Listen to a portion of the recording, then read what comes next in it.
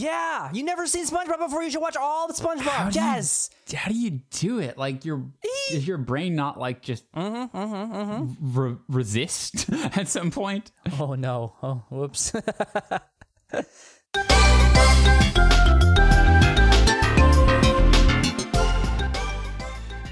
It is Season 9, Episode 4 of the Whales Are Whales pod. Cast. How are you, Steven? Hello, Emerald City. What's happening?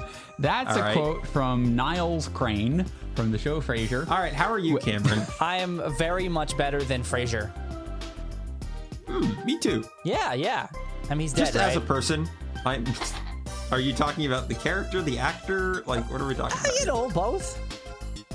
I think it's no in both cases. I think Oh. that might be, they're planning a new Frasier show. I don't know if it's Really? going to happen. Yeah. With the original characters and everything? Kelsey Grammer is like heading it up. He really wants to bring Frasier back. Wait, actually, how old is that guy, though? In his 60s, I think, or 70s? Wait, really? He I looked think like he so. was already in his 70s during the original Frasier run. Whoa, jeez. I think he was like in his 40s during that. Oh, no. Oh, whoops. Yeah, no, he's not that old. Man, Steven, you got us onto Frasier. Like, that's a time to Frasier.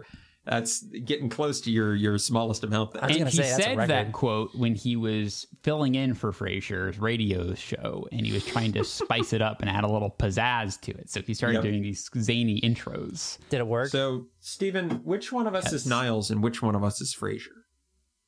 I'm both. It's the Wow, answer just to that. hog all the brothers for yourself, why don't you? You're my dad, I think, is in this case. Okay. Yeah. In this case, yes. Got the big recliner in the middle of our living room. Mm-hmm. Yeah. Cameron, what have you watched Frasier? I have, yeah. Have you ever watched a full episode? Okay. Oh, yeah. I've watched a lot of Frasier. Okay. I don't Got it. love it. It's fine. It's fine. Yeah, it's pretty good for that era of sitcom. Totally, yeah. I really enjoyed it, but there's something that I noticed that I guess I want your feedback on. So, I'm known in kind of a goofy way for really enjoying Frasier, right? Sure. And Yeah. Is Frasier like a big, like, kind of meme and like joke? Like on the internet or between us? Yeah, no, like on the internet, like just generally. No, I think it's a generally thought of as a decent show. Like, everybody memes on Friends because it's, who cares? It's Friends, right? Mm-hmm. And everybody memes on How I Met Your Mother. Okay. But Frasier is, if Frasier is mentioned, it's usually like, oh yeah, that's a pretty good sitcom relative to like the Full Houses of the world that's happening at the same time. A show can be of high quality, and people will still turn it into the joke or into the meme, if you will. So I was uncertain because I think people send me Frasier stuff a lot, so I have sort of like this. You think every meme is about Frasier because you don't see any memes that aren't. It's a deceiving ratio of memes that are sent to me. I get all the Waluigi and all the Frasier, so I kind of have a hard time. It's kind of like, how people are like, they accidentally say they like turtles, and then someone like all their family buys them little turtle models. That's like memes. It's if you say you like something, now suddenly everyone's sending you all of the memes of that thing. Yeah. So you're like, oh my gosh, there are so many Lord of the Rings memes. But I don't really see or get sent any other kind. So, I will say, like, if you go to a thread that says what's the best sitcom and what's the worst sitcom, Frasier will be in neither. Or if it is, it'll be really far down on the best sitcom and nowhere to be seen in the worst. That's kind of where it stands in the internet's mind, I think. Okay. That's really helpful. What do you think is generally agreed to be the worst? Big Bang Theory. Definitely. That's the one people rag on. 100% true. Big Bang Theory is the worst. Yeah. Nobody likes that show. And I mean, the best And is yet probably it had Parks and great Rec. ratings. Maybe Parks and Rec. You think that's right? The best is usually The Office. Yeah. But Parks and Rec is usually up there as well. I feel like Parks and Rec is kind of like taking the lead for people saying, I like it more than The Office. And they're like, I know it's unpopular, but I feel like a lot of people now think that. I honestly could probably say that it seems factual that the Parks and Rec is just The Office done better. The Office is really, really good, but it's also very dark. And the Parks and Rec is the exact opposite. Yes. It's very light. And I think that makes for a better sitcom. Is what I've. The Office always had a weird contrast about it, where like, oh, this is my light thing to watch for 20 minutes, but it's a very cynical worldview at the same time. So I mean, it feels contradictory. Live action almost. Dilbert. Oh man, oh geez, that's so true. Can we change the topic? Yeah, can we please change the topic? Brian, Dilbert's a good ending point. And I guess Cameron, I feel like it's less likely for Brian. Did you see that they dropped a new Sonic game today? Yes, I did. No. You know what? You're never going to guess what it's called. You're probably not going to guess what it's called. On what platform? I'll give you one hint. It has the... No hint, actually. No. Okay. It's on PC. What? On PC, they dropped... Okay. Yes, it is a new game, and it's free, and you can just download it. And it's called The Murder of Sonic the Hedgehog. Really? Yes. 100% serious. This is from Sega. I played it today. It's really, really good. Oh, explain. I will explain.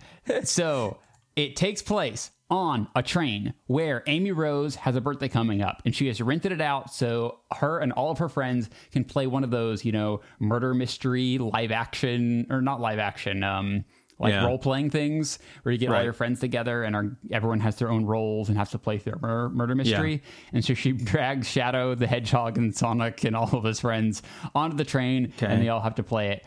And you play as like the porter or the kind of little helper guy, and you're just interacting with all of them and solving a mystery. So is this like one of the is this made by fans? No, well, that's actually a good question. I don't know. We don't know. It dropped like 4 hours ago, so I'm not clear on that yet. It's published by Sega and developed by Sega. 100%. The Steam page says Steven, Sega. How did you know so quickly? So this is great. Remember the guy who we had on as a cameo for our for the audio drama that Cameron wrote for Disembodied Voices? Yes. Oh, yeah. And he said like 2 lines and never talked to us again? Yeah. Well, apparently I'm friends with him on Steam, and it just popped up saying he's playing The Murder of Sonic the Hedgehog. Oh my God. Steven, you're not going to believe this. And you had to get in on this. You remember Rexman from the forums? Mm-hmm. The way I learned about The Murder of Sonic the Hedgehog is Rexman64 was playing Murder of Sonic the Hedgehog on Steam, and I saw it pop up. Oh my God. I could not believe it. I was like, he's got his finger on the pulse. I thought he was playing a fan game, and then I Googled it, and it was like, oh no, it's real. I was so certain it was a fan game, I just ignored it. But then my YouTube notifications told me, because I am subscribed to the Sonic channel. But anyway, I just thought that would be a funny thing to tell you if you didn't know about Brian. Wow. It's a visual novel, really. The art looks great. Okay. The art looks really good. Great art, kind of cool music. Huh. It's a fun thing. Maybe I wonder how that came about. I'm sure we'll learn more. It probably was an April Fool's joke that they... turned into a real... Yeah, because tomorrow's April Fool's from where we're recording this currently. But they probably dropped it early specifically to get out from under the idea that it's just an April Fool's joke, That was smart, because I didn't even connect it to that until I thought about it. Yeah. So. Did you beat it, Steven? That's really good. Oh, no, I only had a few minutes to play it. I just started. Okay, got it. So, Cameron, have you ever done an April Fool's joke on someone else? Nothing notable, no. Seems like you'd be... Wait, I was never... you did. Yes, you did. I did? You did an April Fool's joke on me. Did I? Where you swore up and down that I think you had to cancel your plane trip or something. Oh, right. Coming to visit us. And I'm like, Cameron, it's April Fool's. You're kidding, right? And you're like, no, I know this is an insane coincidence, but I am completely serious, man. Like, this is just really too bad. And like, you're going to have to do all this stuff. And I'm like, no, this is April Fool's. You're lying to me. And you're like, no, I swear I'm not lying. I know this is a coincidence, until you finally convinced me. And you're like, April Fool's. I don't remember this at all. It happened. You're so good at lying. You could point blank. Cameron is the most convincing liar I know. That's true. But I don't usually use it for evil. And I would consider using it for April Fool's an evil thing to do. I don't remember that literally at all. That's funny. It's a little vague. You're just phenomenally good at acting exactly like you would act if something was true. Yeah. Yep. Like there's no distinguishable difference. I used to try to convince. So here's a fun story about me. I used to not eat my lunches at school. This is like elementary school, like second, third grade, right? I used to not eat my lunches, and so I would trade my lunches for desserts. And my mom hated that. She was so pissed off. But my grandma would believe me. So I'd come home and I'd be like, and my grandma, who was babysitting would be like, "Hey, Cameron, did you eat lunch today?" I'd be like, "Yep, I ate my lunch." And then my mom would get home and be like, "Hey, Cameron, did you eat your lunch?" And I'd be like, "Yep, I ate my lunch." She'd be like, "No, you didn't." I'd be like, "What? What do you mean?" "No, of course I did." She's like, "No, I don't believe you ate your lunch. I think you're lying to me." And my grandma was like, "Yeah, he would never lie. Sherry Lynn, he would never lie, blah, blah, blah." And I'd be like, "Mommy, I'm not lying. And then she called my teacher and was like, "Hey, teacher, did Cameron eat his lunch?" And she's like, "Nope, traded it for pudding." And I was like, "Oh, I'm sorry, I lied." But I totally convinced my grandma I was such a good liar immediately. And my grandma was yelling at my mom, like, "She would never lie." So I've always been pretty good at it. Wow. Yeah. It's just such an alien concept. Like, my mom would never have tried to call me on lying because I just never would have. Under any circumstance, under gunpoint, I probably would not have. Yeah. I don't know where I got it from. I just, I when you're little, I can't look back and determine when I consciously made the choice to lie. You know what I mean? Like, it was something that I just did. And then when I got older, that's when I started to consciously decide to lie or not to lie. And I usually didn't, like, unless it was something innocuous or like, I was, going to tell the truth later or whatever, but I usually didn't lie, for anything that mattered, but I could still do it. And I'm still pretty good at it. It's usually really good for super small white lies. Like birthday surprise parties. Or like even I do at work once in a while when I don't feel like explaining something complicated to somebody. I'll be like, "Oh yeah, the schmoogly boogly broke and I have to fix it." And they're like, "Oh, okay, that makes sense. You're a tech guy," and usually I can get away with that pretty well. So Grandma's always fall for the schmoogly boogly. Yes, the schmoogly booglies often break in laptops, so I have to take them away from them and replace it. I was just saying grandmas fall for that all the time. Well, yeah, it's their job. Yeah. Oh yeah, my grandma. We were just being silly one time, and it was like I asked my grandma, "Grandma, if I killed somebody, would you help? And would you still love me?" And she's like, "Cameron, I would help you hide the body." And I'm like, "Oh, Grandma." That's exactly what my grandma would have said. Yep. My mom said the same thing, worryingly. So I guess you just come from a violent staying away family from line, which does not surprise that me. entire family tree. My dad did not say that, though. He said he would turn me in. So your dad's honest. Too. Yep, absolutely. Yeah. So you must have gotten the lying from your mom. I got 100%. Yeah, the temper of the lying. Why she could tell, by the way. Yeah, it takes that's a good point. Although I did get better at it, and she stopped being able to tell later in life. But Yep. Well, Cameron, you had a topic you wanted to talk about this week. Oh, sure. And I want to get to it because I can just spin off into random topics for until we have to leave, and I don't have that much time tonight. So I want to start with your exciting topic. Okay, I don't know if it'll be super exciting to you guys, but you feel free to ask questions. I played and beat the Resident Evil 4 remake this past week. Yes. This is interesting. Let's get into it. Yep. Yes. I don't even know where to start, really. I guess I should start with the quality of the game. Well, I want to start a little bit before. Okay. For posterity, your mindset going into it, because we talked a ton about this game before it released and we played the demo. Yeah. So like where was your head at when you booted this game up? Well, I'll do you one better. Where was my head at when it first was announced? Very angry. Yeah. Very upset. I likened it to what if they remade Lord of the Rings? It's like what are we doing here? Who cares? Why are we doing this? This is silly. Yeah. There's a perfectly good Lord of the Rings at home. We don't need to remake Lord of the Rings and make it worse, because there's no way. No matter what you did by remaking Lord of the Rings, it would be worse. There's no better solution. The medium has not changed enough. Yes. That you would make something better than the masterpiece of the medium that it was. And just by the nature of the creative process, it is unlikely you're going to hit so many, winning notes in a row. Correct. And that's exactly what I thought about Resident Evil 4. Spoiler alert, I was right. However, I made myself process the anger and get past the anger. And I went into the game with the mindset of, okay, this is not Resident Evil 4. This is just a new Resident Evil game. And so I went into it with a good mindset of ready to accept what it was rather than what I wanted it to be, because it was clearly not Resident Evil 4. And I was right.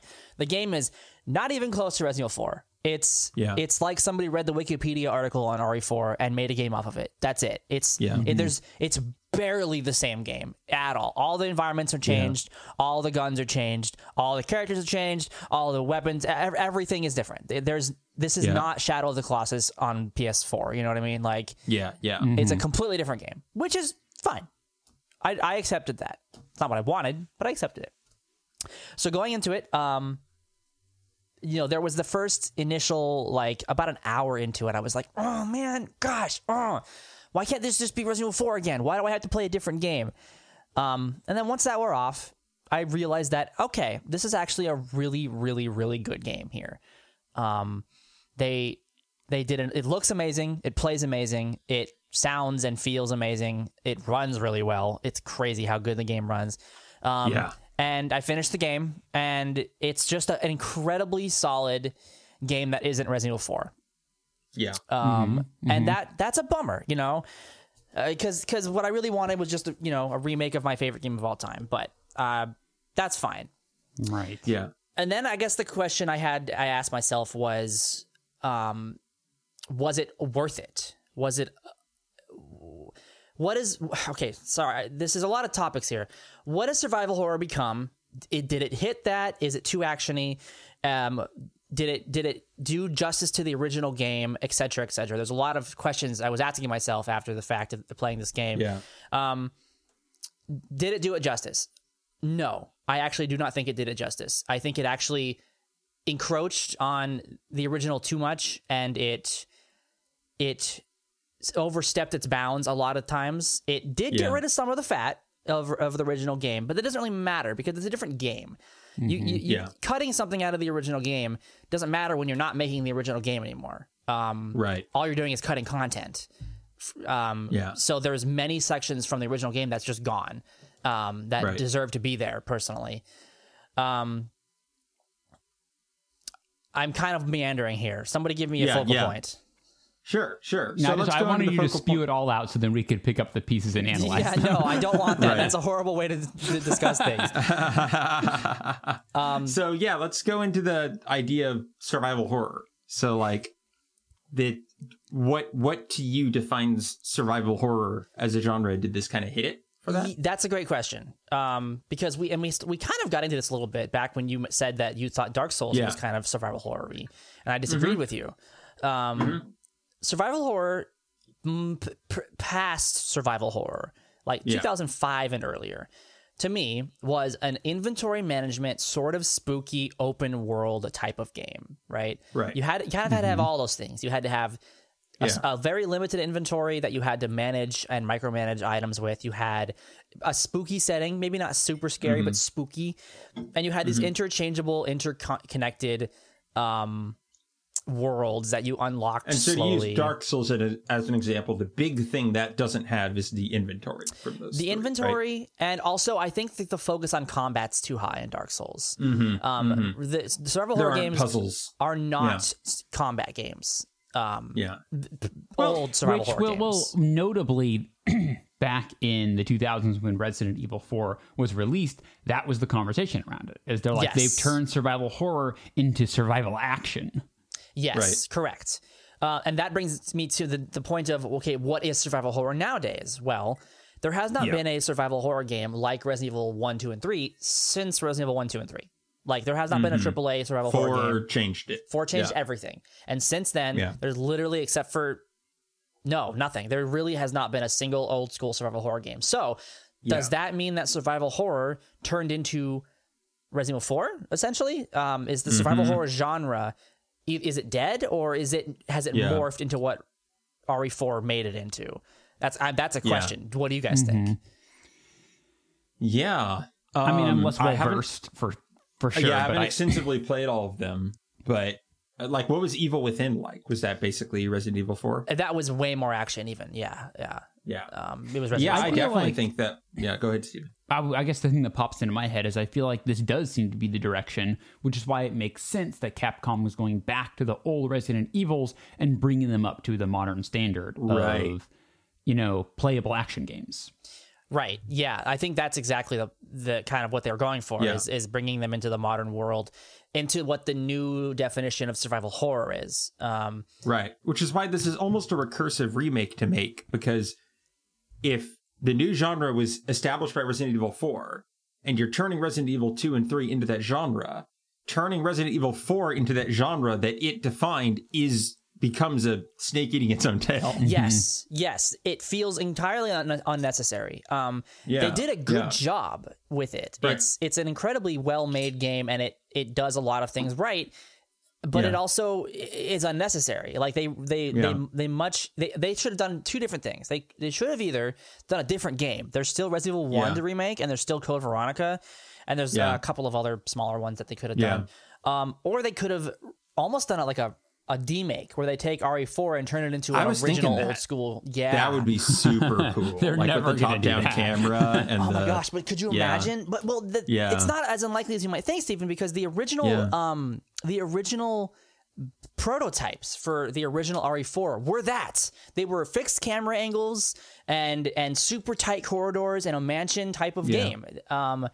Before they settled on the over the shoulder and kind of more open spaces action stuff, they were going for that kind of style. So I actually kind of was hoping that they would take inspirations from those old prototypes and make a different type of RE4 in that sense. They didn't. They went the other direction and made a modern version of it. That sounds more like a fan project where it's like, we have an appreciation for this older prototype and we want to deliver that vision. Sort of like the Bloodborne PS1 remake. Sure, which is really cool. Yeah.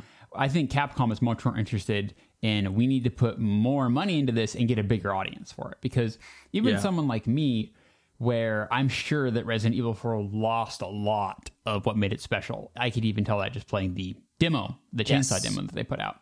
But at the same time, as someone who was very conflicted about what made Resident Evil 4 special being good or not, it actually was like, okay, give me a second chance with this whole vibe of the Ganado and all that stuff, and maybe I'll just enjoy playing a more normal, quote-unquote, game.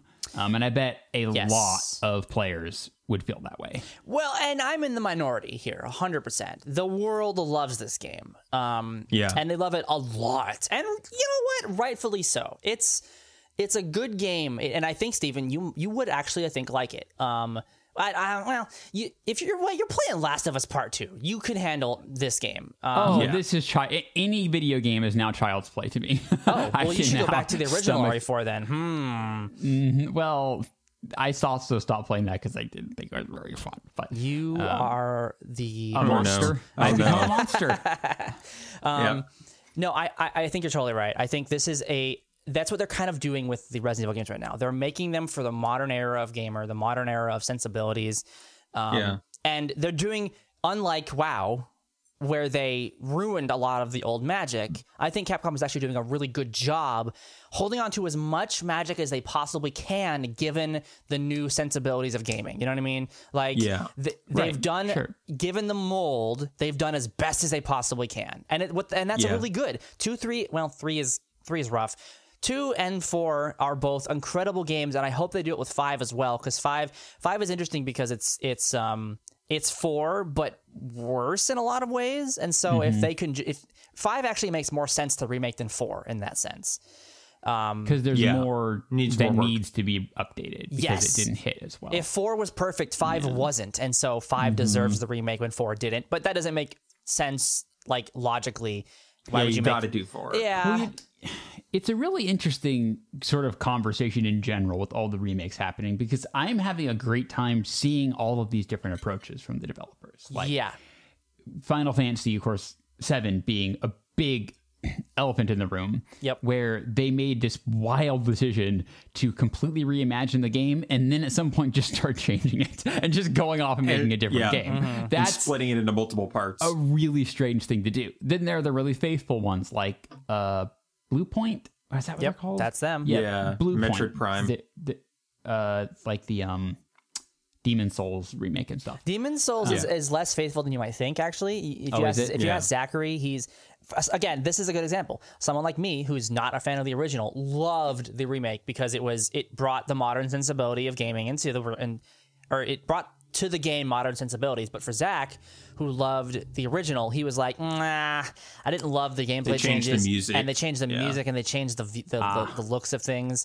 It's but like Shadow of the Colossus was that was a Blue Point one that was almost 1-to-1. 1-to-1. Yeah. Basically 1-to-1. I think I think there's a really big service that they can do to the world by updating and re-releasing and making available old games in that faithful way. Yeah. Resident Evil 4 is an interesting one because they're just calling it Resident Evil 4. Yeah. In a way, I don't like how it's going to just replace the original game in the database and just kind of like... It did. They renamed the original 2005. And like this is the one people are going to be introduced to, and really that historical magic is going to potentially be eroded a little bit. So I can see a potential negative side effect, even though it's a really cool concept. Mm-hmm. Yeah, I think that's well said. And do you think we're going to see a lot more remakes like this, given the success of Resident Evil 2? From Capcom or in general? Just in general. I mean, Dead Space is out there, right? I think we are. Yeah. Dead Space is a pretty 1-to-1 recreation. They changed the story a lot, but the levels are almost exactly the same. Right. Which I think Dead Space is like the golden example of doing it perfectly. Yeah. And I've asked many people, including huge Dead Space fans, right? Yeah. What they thought about the remake, and I've played it myself now as well, and it's universally loved because it learned. See, and this is what I wish they had done with the Resident Evil 4. They upgraded the graphics, but they kept the design and layouts basically 1 to 1.1. Right? They changed minor things. They made the level seamless, so there's no loading zones. Yeah. They changed very little, teeny, small, annoying things, but kept the majority of everything. But then they changed the story to match 2 and 3 because in 2 and 3 Isaac Clarke can speak. So they basically updated the story to match the quality of 2 and 3, which is exactly what everybody wanted. And so what you have is this package of a very faithful remake that only fixed the problems. And that's what I wish they had done with 4. I wish they had fine-tuned the island a little bit and changed a couple of the weapons to be more useful, and then updated the graphics, and then left everything else alone. But is there ever a case to be made for the idea of let's revisit this old game and let's completely reimagine it? Yes, because Resident Evil 2. Resident Evil 2 is the perfect example of that. And this is another point that I've been mulling on for the past week or so, is that why do I love the Resident Evil 2 remake more than the RE4 remake? And the answer is because Resident Evil 2 was way older. The jump between 1998 and 2004 is astronomical. Yeah. 2 feels like an old, clunky, out-of-date game. Brian, you just played it. Do you agree with me at this point? Yeah, there's no way you could release that as is today. And even if you remade it kind of like the original RE1 remake with just updated graphics, it would still feel clunky. Be weird. 4 is not an old, antiquated game. That game still holds up to this very day, and modern gamers who've never played an old game could sit down and play that game and have a great time. So it felt unnecessary. I think the only thing is that it doesn't have dual stick movement issue. It does on Xbox. The new the HD collections versions do. That's right. Yes. Yeah. Totally. And that's where they would play it, of course. So that's the answer to the question, Stephen. Is that I think that the 2005 era games that were well made don't need a remake yet. They're still holding up super, super well. Whereas old games are, I mean, I still hold to the fact that any game made before the Super Nintendo was bad. So a game that, a ground up remake of Castlevania 1 is a great idea. Yeah. Because the game is unplayable right now. So I do think there is a room and a place for complete and total overhauls. I just think they picked the wrong thing to do. I mean, it was a bold move to do that. It was. And it paid off for them, honestly. They are making $1 billion gazillion and everyone loves it. And I get why they love it. It just feels a little bit like they're stepping on the toes of the original. Yeah. Yeah. I totally get where you're coming from, and I think I agree conceptually, But at the same time, it's also a subjective sort of like gradient where maybe what if you didn't like Resident Evil that much and you thought it played clunky? Then would it be worth upgrading? Right. What if, you thought that, for example, the second act started to fall apart? Maybe then you'd want a remake. Like, I can even imagine people going back to a perfect game, in quotes, like Ocarina of Time, and still saying, yeah, Ocarina of Time exists. Play it. It's everywhere. But we want to go back and take that concept, and just for fun, to see what we can do in the modern age, let's do something different. That's kind of what Final Fantasy is. It's interesting, like most movie remakes are, it's never let's redo it shot for shot with new technology. It is always a new take. Yeah, I mean, I think there's like, isn't there a remake, like a scene for scene remake of some old 60s or 50s movie that they redid? Yeah, but, I'm sure it exists. Yeah, but most of the time you're right. It's a reconceptualization. Although I would ask you, Steven, would you be okay with them remaking Ocarina of Time from the ground up and it being super different in every single way? I think my hesitation would only come from the thing that I mentioned before, which is the historical aspect of it, where, yes, it does still exist in its original form, but so many people will be introduced to a new version and not kind of see where the roots came from. But at some point, you're going to have to let go of that because... That's why I wish every remake came with the original. Yes, that would solve it. Would you like to play the original version? That'd be cool, or the updated version? And Dead Space did that, funnily enough. That's pretty cool. Oh, cool. Yeah. And that's a good, that's fair. And I'm actually very happy that people are going to experience Resident Evil 4 again. And like, for example, if you, Stephen, were ever going to play it, I'm happy that I'm definitely not begrudging it at all. Because I want more people to experience the absolute majesty that is my favorite game of all time, I'm just bummed that it's not what I wanted specifically. I wanted the Shadow of the Colossus remake. I wanted the Demon Souls remake, sort of. That would have been really cool. Yeah. That would have been a more natural fit, honestly. But yes, but they set a precedent with RE2 remake of like complete and total It would be rehaul. really weird if you played 4 and it felt more dated than 3 and 2. Right, totally. Yeah, and they're trying to tell a cohesive story now. Like me and Zach have been talking about what they're going to do next, and I came to the conclusion that it's going to be 5 because they're trying to tell a weird cohesive story this time around, and 5 is the continuation of the Lost Plaga story in 4. So I don't think they'll go back to Code Veronica. I don't think they'll go back to 1. Does 6 continue that? 6? Is 6 even worth revisiting? That's a really good question. Nobody seems to enjoy that game. It would have to be so drastically different because 6 is 4 games in 1. It's actually crazy how big that game is. It has 4 15-hour campaigns in it. Oh. Chris, Leon, Ada, Jeremy, what's that stupid idiot's name? Oh, right. And all of them are full-fledged. I'm not even talking like little mini 5-hour, 15-hour campaigns each. Yeah. And and they're all, and Leon's is super slow and methodical, sort of. Chris is a super action-packed. Ada's is super stealthy, and the other idiot's name I can't remember is like a mixture of all 3. And so, how would you even tackle that?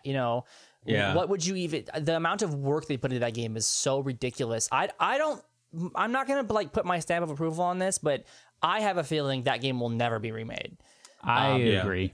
It's too hard to do. It's not beloved and it's difficult to remake. Yes. Like, where does the fun even come from with that game? How do you make it into a good game? You cut a lot. Now, I guess the one way I can imagine that happening is if they take all of that 4 ridiculous campaigns and they slice it up and they into one supercut. That would be interesting, Or they take the Final Fantasy VII approach and make a different game for each campaign. There's no way people would want that much Resident Evil 6 in the world.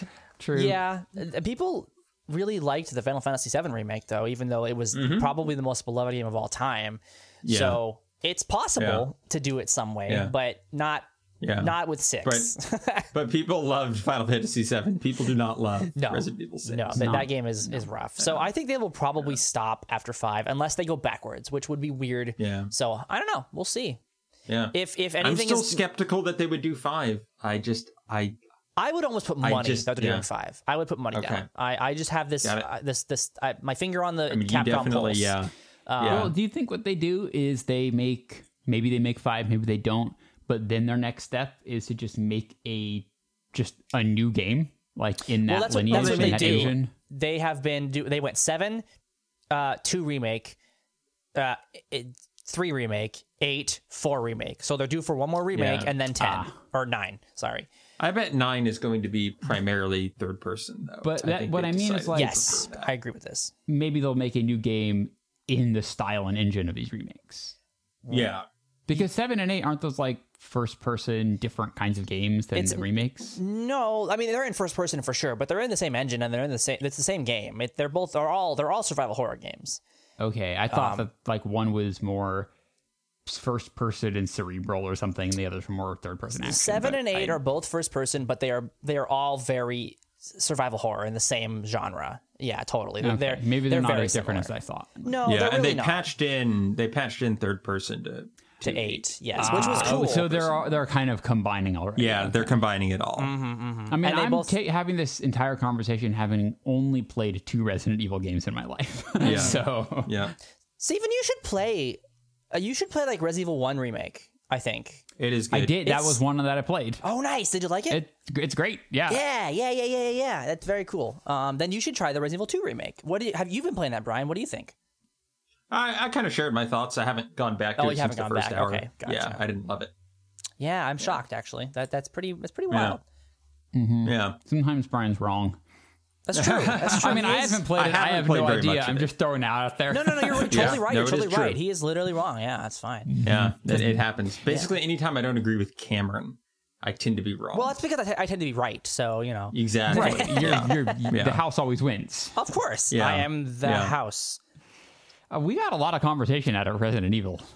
Well, it's really good. Whoever's listening to this thinks that's interesting because otherwise you're out of luck for this episode. That's never what we've been about. We're not here for your entertainment. No, we're really not. So, Steven, it's your turn. What do you want to talk about? Well, should I not? Maybe I should not talk about video games. Please. I guess you kind of brought up Frasier already. But. Well, I can't really talk about The Last of Us any more than I have because I don't want to spoil the whole thing. I gotta ask, where are you in The Last of Us? So I am to the point where what's an easy way to pinpoint this? What chapter? 3. Seattle day 3. Oh, okay. I'm playing it very slowly. That's fine. Because I play everything slowly. So I'm to the point where like still looking for Abby and Ellie has gone off on her own to do that. Okay. She's gone off. Okay, got it. Yep. And you know who came to find them in the city, and it was good to see him again, but then he said, I'm not going to go with you to do this because you're crazy. Right. That's a comment. Yes, correct. Yeah. Yes. Yep. Cameron, I remember you mentioning that you got mad while playing the game. Oh, yes. And I don't want to spoil for anyone, let alone me, but did you get mad because of the decisions Ellie was making? No. Okay. Interesting. Was it like you're mad at the people writing the game, or you're mad at the people in the game? Writing the game. Okay, interesting. Because it's not a choice a single character makes that makes me mad. It's a choice in the storytelling that made me mad. I only ran across so far. I've loved the storytelling. I did run across a cutscene last time I played that made me kind of go, "Huh." What cutscene? It was the cutscene. I said I wasn't. Okay, it was the cutscene. The game has flashbacks. That's not a spoiler. Yeah. And Joel found Ellie at the hospital. Yes. And yes. they had... they show that? Mm-hmm. Wait, what? Show what? Is that... Because I'm thinking in the end of Last of Us 1, they skip past a lot of stuff during the ending. I'm like, are they flashback and now showing more ending stuff from Last of Us 1? They do not do that. Okay. Good, because I would not like that. Jumps around in time like crazy. You see... Okay, got it. Like Ellie in every possible iteration between 2 and 1. Okay. Got it. But the way they handled that seemed... I can't possibly talk about this without spoilers. Seemed... Right. Well, what did you... What is the, the adjectives of what you disliked? My takeaway was this feels rushed and over-explained. Ooh. Yeah. Interesting. Yeah, I didn't really get that feeling that was not my anger feeling that I got from the anger. Have I gotten to the point where you would have been mad? Nope. I will tell you right now. It's at the end of chapter 3. But Stephen, you're starting to see like cracks in the facade of the storytelling that you don't love. Just a little bit. It's the first crack. I think most of it has been really exceptional. I think the only part that the game really starts to break down is kind of the ending. I think it's just kind of just like the first one. It's like one chapter too long. Yeah. I can't imagine how they're going to end this, but you know you can't, because if you're really spoiler free right now, you are in for a ride. Oh, it's already been such a ride. No, you have no idea. I have no idea. You just have no clue. Yeah, honestly, you're very the whole close. Concept of a Last of Us sequel, I was against from the beginning. Sure. So basically, this game is like, okay, this is not a good idea, but we are going to explore it in such depth, with such utter artistic competency, and draw you along so hard that you're going to forget you ever didn't want to do this. That's fair. That has been my feeling of the game so far. Would you say you like it more than the first one, Cameron? Well, I don't like the gameplay of either one of them. So okay. I guess technically 2 has better gameplay, but I don't like either one of them. So I would say no. I like the story of 1 better. I think it's a self-contained, well-told story that ends perfectly. Yeah, it's tough to beat that. But I think that the risks that number 2 takes are incredibly cool, and it made me see things in a different way that I was not expecting. And that's why I was angry. Yeah. But once I realized what, so that's the only hint I'm going to give you, Stephen, is that when you get angry, because you will get angry, take an hour and be angry, and then see it from a different perspective, and come back to it and be like, I want to keep on going. That's an extremely compelling way to put that, Cameron, and I will do just that. I have, after these messages from our sponsor, which is Squareblaze. I love Squareblaze. Squareblaze. Hog Snog. Okay. All right. Squareblaze, Colin, Hog Snog. Don't crack. Continue. Do not crack. Cameron, continue. I got the press release here from Squareblaze Pogsnog. Do you ever feel like you need to wear some blaze, but your Pogsnog just won't? I feel like I'm saying a racial slur in somewhere in here, so I'm gonna stop and just let Cameron finish laughing over there. Oh my god!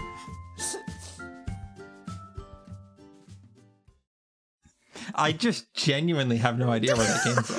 Me neither. I love it though. Oh. I don't know what happened. Oh there. my gosh, I don't know. I just was gonna say something that matched the cadence, and I really didn't. No, like usually I yes trying and to make you. Squareblaze work, and then you just threw another one at me. And at that point, I didn't really know what to... I really appreciate the attempt to yes and, Brian. I really appreciate it. Yeah. I messed it up really bad. Honestly, I don't know if this has ever happened to me before, but I was deer in the headlights. I didn't know what to do with that. Oh, there's nothing you could do with that. No. Oh my God. Well, that was our sponsor. I'm so tempted to... That could be a hilarious edit, but I just don't think I could improve upon. I think we have to keep the original. Maybe throw some music cadence in. But oh my God, I'm crying again. Yeah. I appreciate you guys for really trying. That was a disaster. Yeah, we're here for you, but sometimes. And you just jumped into it, like, guys, I got this. Here we go. The confidence, unearned confidence. Oh, that's literally my middle name, guys. Yeah. Oh my God. Okay, Brian, what do you want to talk about? Oh, geez. Let's talk about. Man, we can talk about World of Warcraft. No, wait. Steven said he didn't want to talk about video games. He had something else. Video games. That's a good point. Yeah. You guys want to talk about my health? Yes. Yes. So, let's do a round robin. How's everyone's health, Steven? How's everyone's health? Well, I'm the oldest and brittlest, so I get to go first. Perfect. Yep. And as everyone knows, I have the ongoing saga of my foot pain. Yep. The anniversary was earlier this month, and it still hurts. So that's not great. That's awful. Yes. So I've been working with my podiatrist, who's a really cool fella, and he finally said, I don't think I can help you. We've reached the end of the road here. This is not a foot problem. This is a structural leg problem because of the way my legs are constructed. Basically, I don't remember if I explained this before, but the short version is my legs below the knee turn outward much more than the average human physical form should, which means my feet also turn outward, which means I'm not walking right. Like, no matter what I do. Are you wearing out shoes? Not as much as I thought I would. Okay, gotcha. I do tend to walk on the outside a little bit, but not super bad. Okay. But at some point, it's like, I can't do anything because, like, unless you want to surgically correct this, this is the way you walk. So he pointed me towards a physical therapist that he thinks very highly of. So I do the whole insurance thing where they're like, if you want to run this through Blue Cross Blue Shield of Texas, it's going to be $400 a session. Oh, like, my God. Unless you reach your deductible, in which case it'll only be half of that. After you've already paid $2,000. And I'm like, that doesn't work for me. They're like, or you can just pay out of pocket and it's $150 a session. I'm like, what? That's still really expensive, but okay. That's doable. What the crap? Insurance sucks. I don't know. Yeah. It's a whole thing. I think the insurance companies have like people coming in asking for physical therapy when they don't need it and they don't want to pay for it and all that kind of stuff. So, interesting. I don't know the whole story, but that's what I gleaned. All that to say, I'm like, I can pay $150 to go in here and ask if this person can fix me. And I have had one session that was last week, but the cool thing is, she seems like a really good physical therapist. She was really tuned in. She understood the problem immediately, was not wasting my time, totally understood my hesitancy to go into another big pit of money, like a money black hole. Right. And she's like, look, just try, this is going to take like, could be 12 weeks before you really see improvement. But I recommend you give it at least 4 weeks and see how it's going. And then we can take it from there. She's like, you can do whatever you want. So the whole strategy here is just because of the issues I've been having, especially with my foot pain. Basically, my legs have atrophied a lot, especially over the past year, because I've been avoiding lower like leg exercises and stuff like that. I don't do leg day at all, because I don't know what to do without injuring myself. So she is basically teaching me step by step from the ground up how to strengthen my legs all the way through. Like just giving me every exercise there is, resistance bands, just like your leg lifts, all that kind of stuff. So the idea is to get that strong enough. So are you doing squats right now as we podcast? Why would you think I'm doing that? I don't know. Just checking. No, I'm not. But the idea is to strengthen the legs to the point where even though I have the almost unfixable like gait problem, I will be able to support it. And she actually knows people who are significantly older than me who are able to do that with similar problems. So that's my new thing I'm going to try. Okay. So did she teach you like some good stretches you can do at home and everything? Oh yeah, the whole deal. It takes like half an hour to 45 minutes every day just to do them. Cool. And I'm sore, and that seems like a good sign. Yes. Well, I genuinely hope this is an answer. It's always awful when the doctor's like, I don't know how to help you.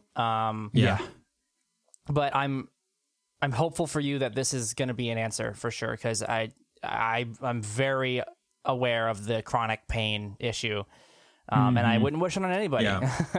Yeah, it's really frustrating.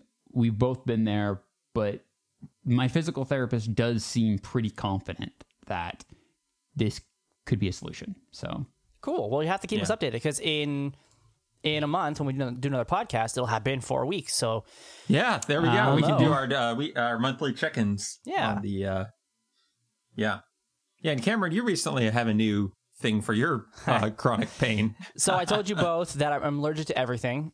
I did an allergy panel, and I was allergic to 55 out of the 57 things or something like that on the panel, which includes fungus and pollen and cats and grass and everything. I'm just imagining all of these things like lined up in bleachers, and they all raise their hands at the same time. Oh, all of you. Oh, I see. I see. Oh, I was not expecting that. Thanks. That was really fun to learn, but it made sense because that is certainly been the only avenue that it's helped this sinus sore throat problem for the past 3 years is allergy stuff. So just today, I went to the doctor to get my serum. That I have to stab myself with a needle and inject. Ooh. And I was like, okay, so I gotta do this. What was it, like twice a week? And she's like, oh, no. Twice a day, every other day. I have to stab myself. Does ingesting yourself with plants, does this make you nervous after playing Resident Evil 4? No, not at all. Okay, gotcha. Nope. I would feel like that would be a much more scary after having watched The Last of Us rather than. I was about to say, that's a fair point, actually. Yeah. No, not at all. I had a moment when I was stabbing myself with the needle today. I had a moment of like, oh my God, I'm stabbing myself. Don't do it. Like a body reaction of like, don't do it. And then I was able to stick the needle in me and inject it. It didn't hurt. So I wasn't too. I can keep on doing it. I'm pretty sure. I'm impressed. I think I would have a hard time with that. Yeah. It definitely was a little scary at first, but the needle is so small that it literally doesn't hurt. And so once I was able to get over that initial like body reaction of stabbing yourself and realizing it doesn't hurt, I think you would get used to it. And I guess it's not like drawing too. Blood, so you don't need to find a vein. No, you just stab yourself. No, you probably shouldn't. Okay. No, please, don't. You do it on a fatty part of your body too, not on. Okay, then that's not so bad. Yeah.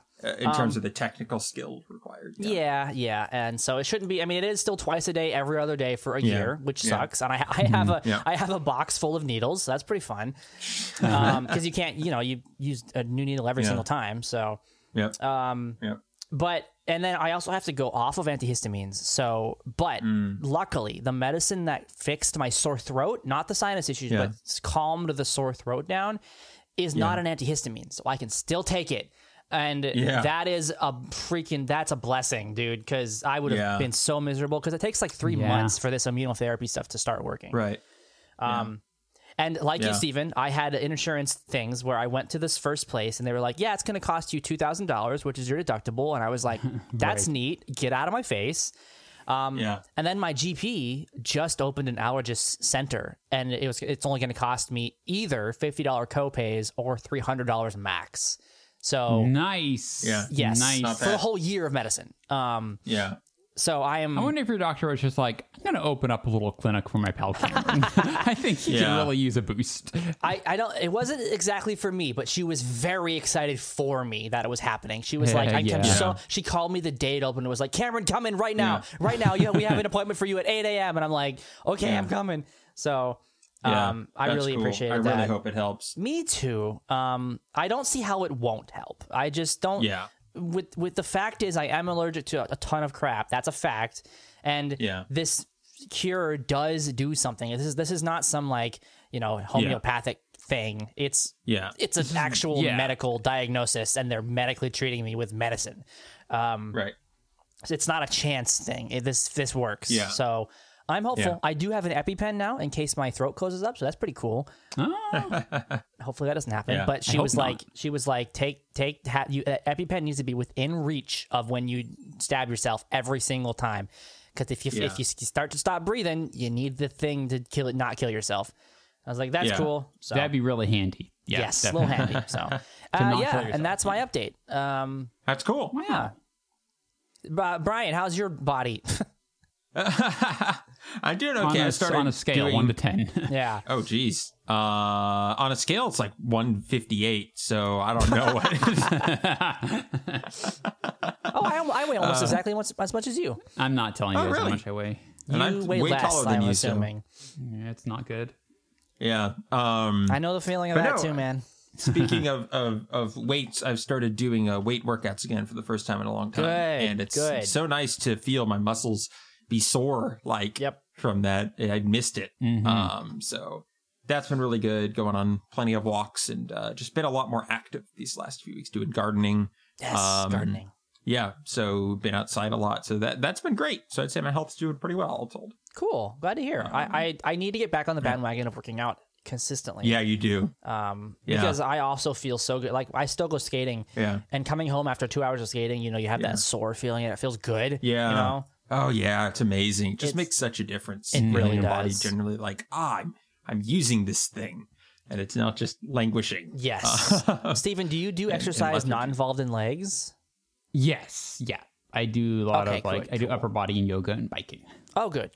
Oh, biking. Yes, I love bikes. I love like outdoor bikes or indoor bikes. Like outdoor, like an actual bicycle. Yeah. Woohoo! That's my favorite. We should go biking next time you visit. Yes. Do you have a bike for me? I would love to go biking. Yeah, between our parents' stuff and ours, I think we have 3. I would go biking every day with you guys. I love biking. That'll be fun because this is like biking capital of the world, basically. Yes. It's super fun here. So good to bike 100% down. I'm gonna because over the summer, me and my dad go biking because I don't have to work until later in the day, and he doesn't work at all. All last summer, he came over at like 8 a.m. and we biked for about an hour every single day. I really hope we don't have another heat wave this year. It's been 105. Miserable. Well, we just got to get up at like 6 a.m. Yeah, exactly. Yeah, it should be. And that's not going to be miserable. Well, we can come home and go back to bed. Yeah. What's everyone's sleep schedule looking like nowadays? I go to bed right around midnight to 1 every night and get around between 9 and 10 a.m. every day. That's a really good sleep schedule, honestly. It's been pretty good recently. Yeah. What about you, Stephen? I generally am asleep around 10:30, get up 6:30 to 7-ish. Okay, that's not bad. Yeah. It's a little early for me. Is there a reason you get up so early? I like to get up and go on a walk right away. Oh, okay. Oh, are you still able to go on walks and things like that? Doesn't hurt your leg? It all depends on how things are going. It's been pretty well this past, I don't know, month or so. Oh, good. I'm still... I've actually been doing better with my sleep, but I mean, this past week has been spring break, so I'm just like up till 6, you know? So it's crashed. But that was like the night we played WoW together. We played for like 4 to 5 hours, and it was like 1 a.m. when I stopped. And I'm like, okay, that was quite a night for me. And then I get dings from you the rest of the night up until like 5 a.m. of you playing 5 more hours. And I'm like, wow. No, Steven, I wasn't kidding. I played, I think the longest day, I played like 15 hours of WoW. How do you do it? Like is your brain not like just resist at some point? When I get into the mode of something is fun and engaging, my brain just stays there all day long, and I just continue to have a good time the whole time. Would you I'm curious for each of us, would you consider yourself having an addictive personality? It's interesting, right? Because I used to smoke cigarettes, and then I used to vape as well. And I quit both of those things cold turkey. I literally threw the vape out and never touched another cigarette ever again. Didn't have any real. I mean, I still crave it because nicotine is ridiculous, but I've never gone back. When I want to stop something, I absolutely can stop something, but usually I don't want to stop a thing I like. So I don't. So it's weird. So like, wow, while you're liking it, you're going to play it until you no longer enjoy it. Correct. Which I guess could be the definition of an addictive personality, because if you started liking heroin... right, but it's not... heroin is bad for me. WoW is not. Yeah, it gets you to stop. And nicotine is bad for me. And when I decided to stop nicotine, I stopped nicotine. I mean, so you both have an addictive personality, but you also have an incredible amount of self-control. They like balance each other out. It's very interesting, right? So like if like I could absolutely stop playing WoW right now. I could totally do it. Totally. I'm not gonna because I want to keep on playing it though, and it's not hurting anybody. You know what I mean? I mean, this is a genuine question. Is part of the definition of addiction being unable or have it be difficult to stop the habit? Yeah, I think so. Is it more of just like, I just want to keep doing this and I'll just keep doing it forever? I feel like they're both parts. It's like the way in and the way out in a sense. Like wanting the pleasure gets you in, but being unable to stop stops you from getting out, kind of thing. Physically and mentally dependent on a particular thing. It says substance, and unable to stop using it without incurring adverse effects. Yeah. Right. So I guess addicted means, oh no, I'm in and can't get out. Kind of like you're likely to try stuff that addicts you, and you might do it for a long period of time, but you've proven weirdly capable of stopping these things. Yes, and I often do stop the things. Like last time I was this addicted to WoW, I stopped playing. I just one day I was done with it, you know? So you're right. It is very interesting how it differs for me. But I would consider myself to not have an addictive personality in that sense. Yeah, that sounds right. What about you guys? I actually think I have a very non-addictive personality. You super do. Yeah. You both don't want the things very much, and you're good at stopping them. I'm also just very. I tend to be very self-aware and particular about my consumption, whether it's food. Exactly, that's what I mean. Like, you don't have a strong desire to do the kind of things. Like, you never wanted to take drugs. You never wanted to do most of the things that addict people. You're like, I don't even have a draw to those things. Like, I would rather do this other thing I'm doing that isn't harming me. When I had to change my diet suddenly, and that basically meant, no chips, no beans, no Mexican food, no rice. I love Mexican food. It's like my favorite food. Yeah. But I just quit overnight, and I'm like, yeah, sure, it sounds good, but I don't know. It's going to be bad for me. So it's not really even a question. I just go about my day. I'm very grateful to have that type of brain. Yeah. I didn't work at it. It just happened. Yeah. It's just natural to you. I did that with soda as well, actually. I completely quit soda full stop because I was sick of paying the stupid 10 cents deposit. So I get that. I get that. I find for me, like, if I can't think of a thing that I wanted to stop that I couldn't, or that was extremely hard to stop. Well, that I never wanted to stop. We're all addicted to breathing, Cameron. Sorry, that was not even a joke. I wanted to stop. I'm sorry. But there are plenty of things that like would be better for me if I didn't do them, but I'll probably wander back to them over time because I'm tired of putting the effort in of not doing them. So like, I shouldn't ever eat fast food. And then it's like, I'll pick it up once in a while I'm out. And then then I kind of wander back to it. Slide back into the habit. Exactly. But not in a like addictive kind of way. There are very few things that like I need to do and do. Like, I never got addicted to caffeine or nicotine or alcohol. I'll enjoy drinking some beers, or I would enjoy drinking some coffee, but it was never like I need X to function.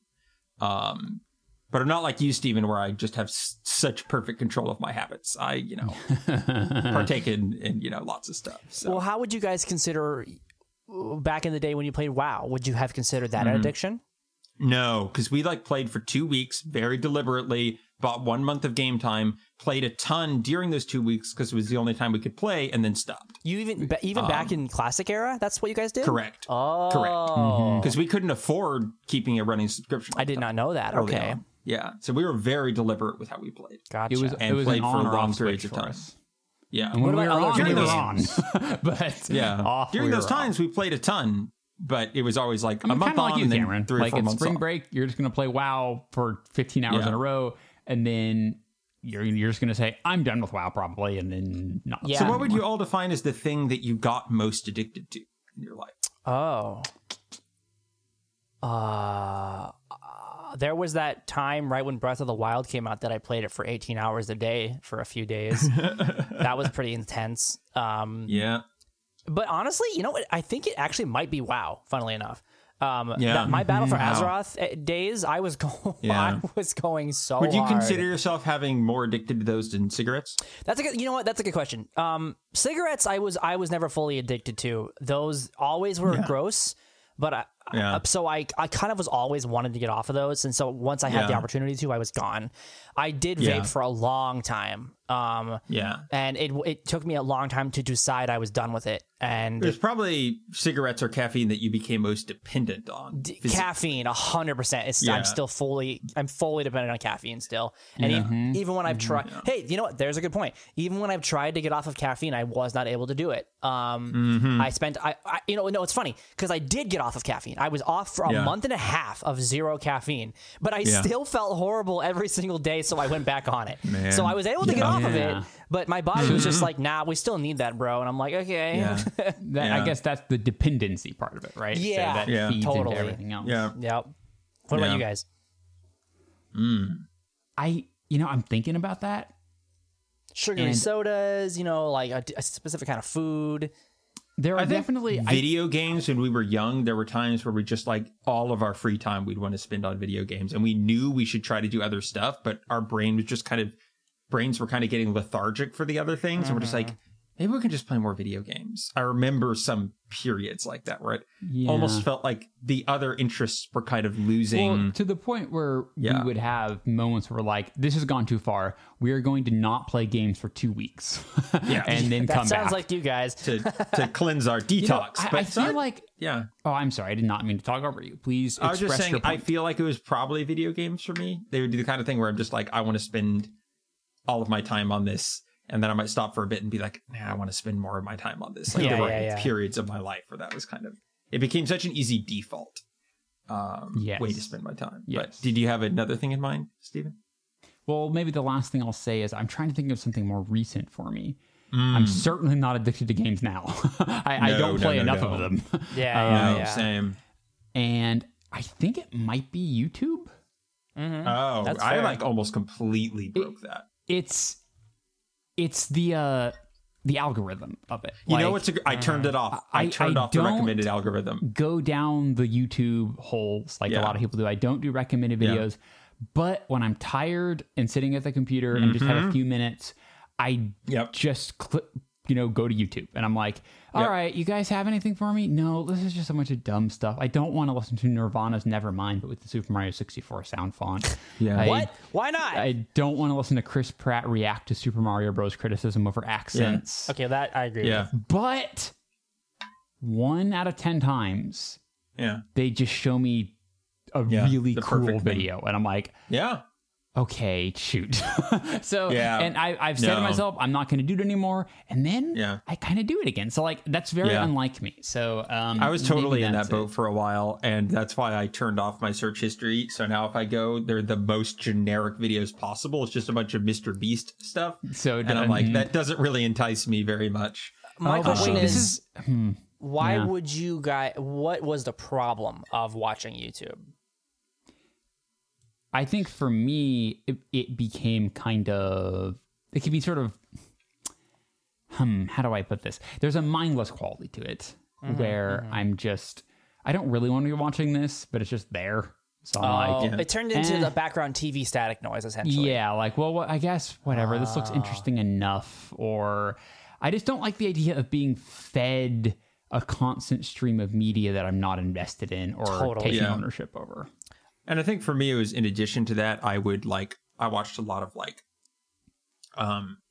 like philosophy and different things like that and more heady stuff that then they'd start putting me down certain rabbit trails that it would be like, this is kind of exhausting to watch this kind of stuff. And often I would find it would also push like confrontational or clickbaity things that I didn't like watching, but would like make me kind of curious. And so it kind of started to be a war with like, I don't even want to be watching this stuff, but it's trying to get my attention. And it'll wear you down because the same video will appear over and over again. And it's like, all right, like, you caught me in a curious moment. Yeah. See, I think you guys are really both like how it was acting. I think you guys are both using YouTube wrong. You're using YouTube how they want you to use YouTube. But let me tell you how I use YouTube. I have a small but very curated set of YouTubers that I'm subscribed to, where 99% of their videos are instant watches for me because I know that is what I do since I turned off the search history. Okay, yeah, but and I go through it and then I tag all the ones I want to watch at some point into the watch later, and then when I'm in the mood to watch YouTube, I pull up my watch later list and I have like 60 videos from people I like. And then I just watch that stuff. Yes, that is the way you should be using YouTube. And that's the way YouTube used to work, of course. I literally never look at my recommendations, ever. And you can do that. You can just go to your... My bookmark of YouTube is youtube.com/subscriptions, not the homepage. Yeah. And like, for example, today... That's the one change I need to make. I just need to go to that page instead of home. Yes. Yep. And that, back in 2011, when they made that change, where the YouTube homepage was now no longer your subscriptions, but it was the algorithm, I immediately switched to subscriptions instead. And so, for example, today I have 8 videos. Well, no, 7. One's a live stream. 7 videos from the people I like to watch. And out of these, I've watched 3 of them. And there's one more that I want to watch. And then I'm done with YouTube for that day. Done. There's nothing. I do not browse. I mean, I'm watching Critical Role, but that's like a story. You know, I'm watching a movie essentially at that point, not browsing YouTube. But as of towards the new content of stream of stuff coming in, I've an hour and a half on YouTube, and then I'm done essentially. I highly recommend trying that, Stephen. That's the healthy zone of YouTube, and I keep getting back to that, but I keep running into these cases where I'm like, okay, I finished that. I just have I need a break. I need a 5-minute break. What am I going to do for 5 minutes? I'm out of videos to watch. You're not on Twitter. You're not on Facebook. I'm on no social media. There's no distraction. So I'm like, turn a game on, bro. I don't like playing games for 5-10 minutes at a time. That doesn't work for me. Play a mobile game. I hate mobile games. No, play Marvel Snap. But it's bad. I don't want to interact. I want to just sit there and just turn on my brain for a minute and just watch a comedy video. And not watch do Frasier. Anything. Watch Frasier. Well, that's the thing. Constant tab of Frasier up. Like, I found the show called We Bare Bears that is like a Cartoon Network show. And it has like 7 seasons, and they're like 10-minute episodes, and they're just super goofy and funny. There you go, yeah. And I love it. SpongeBob. When I have one just of those going, SpongeBob. Perfect. Yeah, you never seen SpongeBob before. You should watch all the SpongeBob. Yes. And see, if I combine something like that, it'll last me for months watching it for 5 minutes at a time. But when I don't have something like that, I just find myself opening a new tab. Maybe we should let Steven keep his one mild addiction. Like, it might be good for him. You're right. Maybe that's keeping me away from hard drugs or something. Have no addiction. It's causing him like strife, though, and I know. And he might feel better if he stays away from that, because it sounds like you were frustrated with yourself. Because you're totally right, Steven, and it's one of the biggest reasons that I don't like Shorts and TikTok is I hate being fed things. I want to watch what I want to watch. If TikTok and Shorts were a list of 10 to 50-second videos that I could click on and choose what to watch, I would love it. I love short form content. But the feeding, you would like this and this and this, I hate that. I can't stand it. I will choose what I want to watch. Thank you very much. Or at least I will be under the illusion that I am choosing.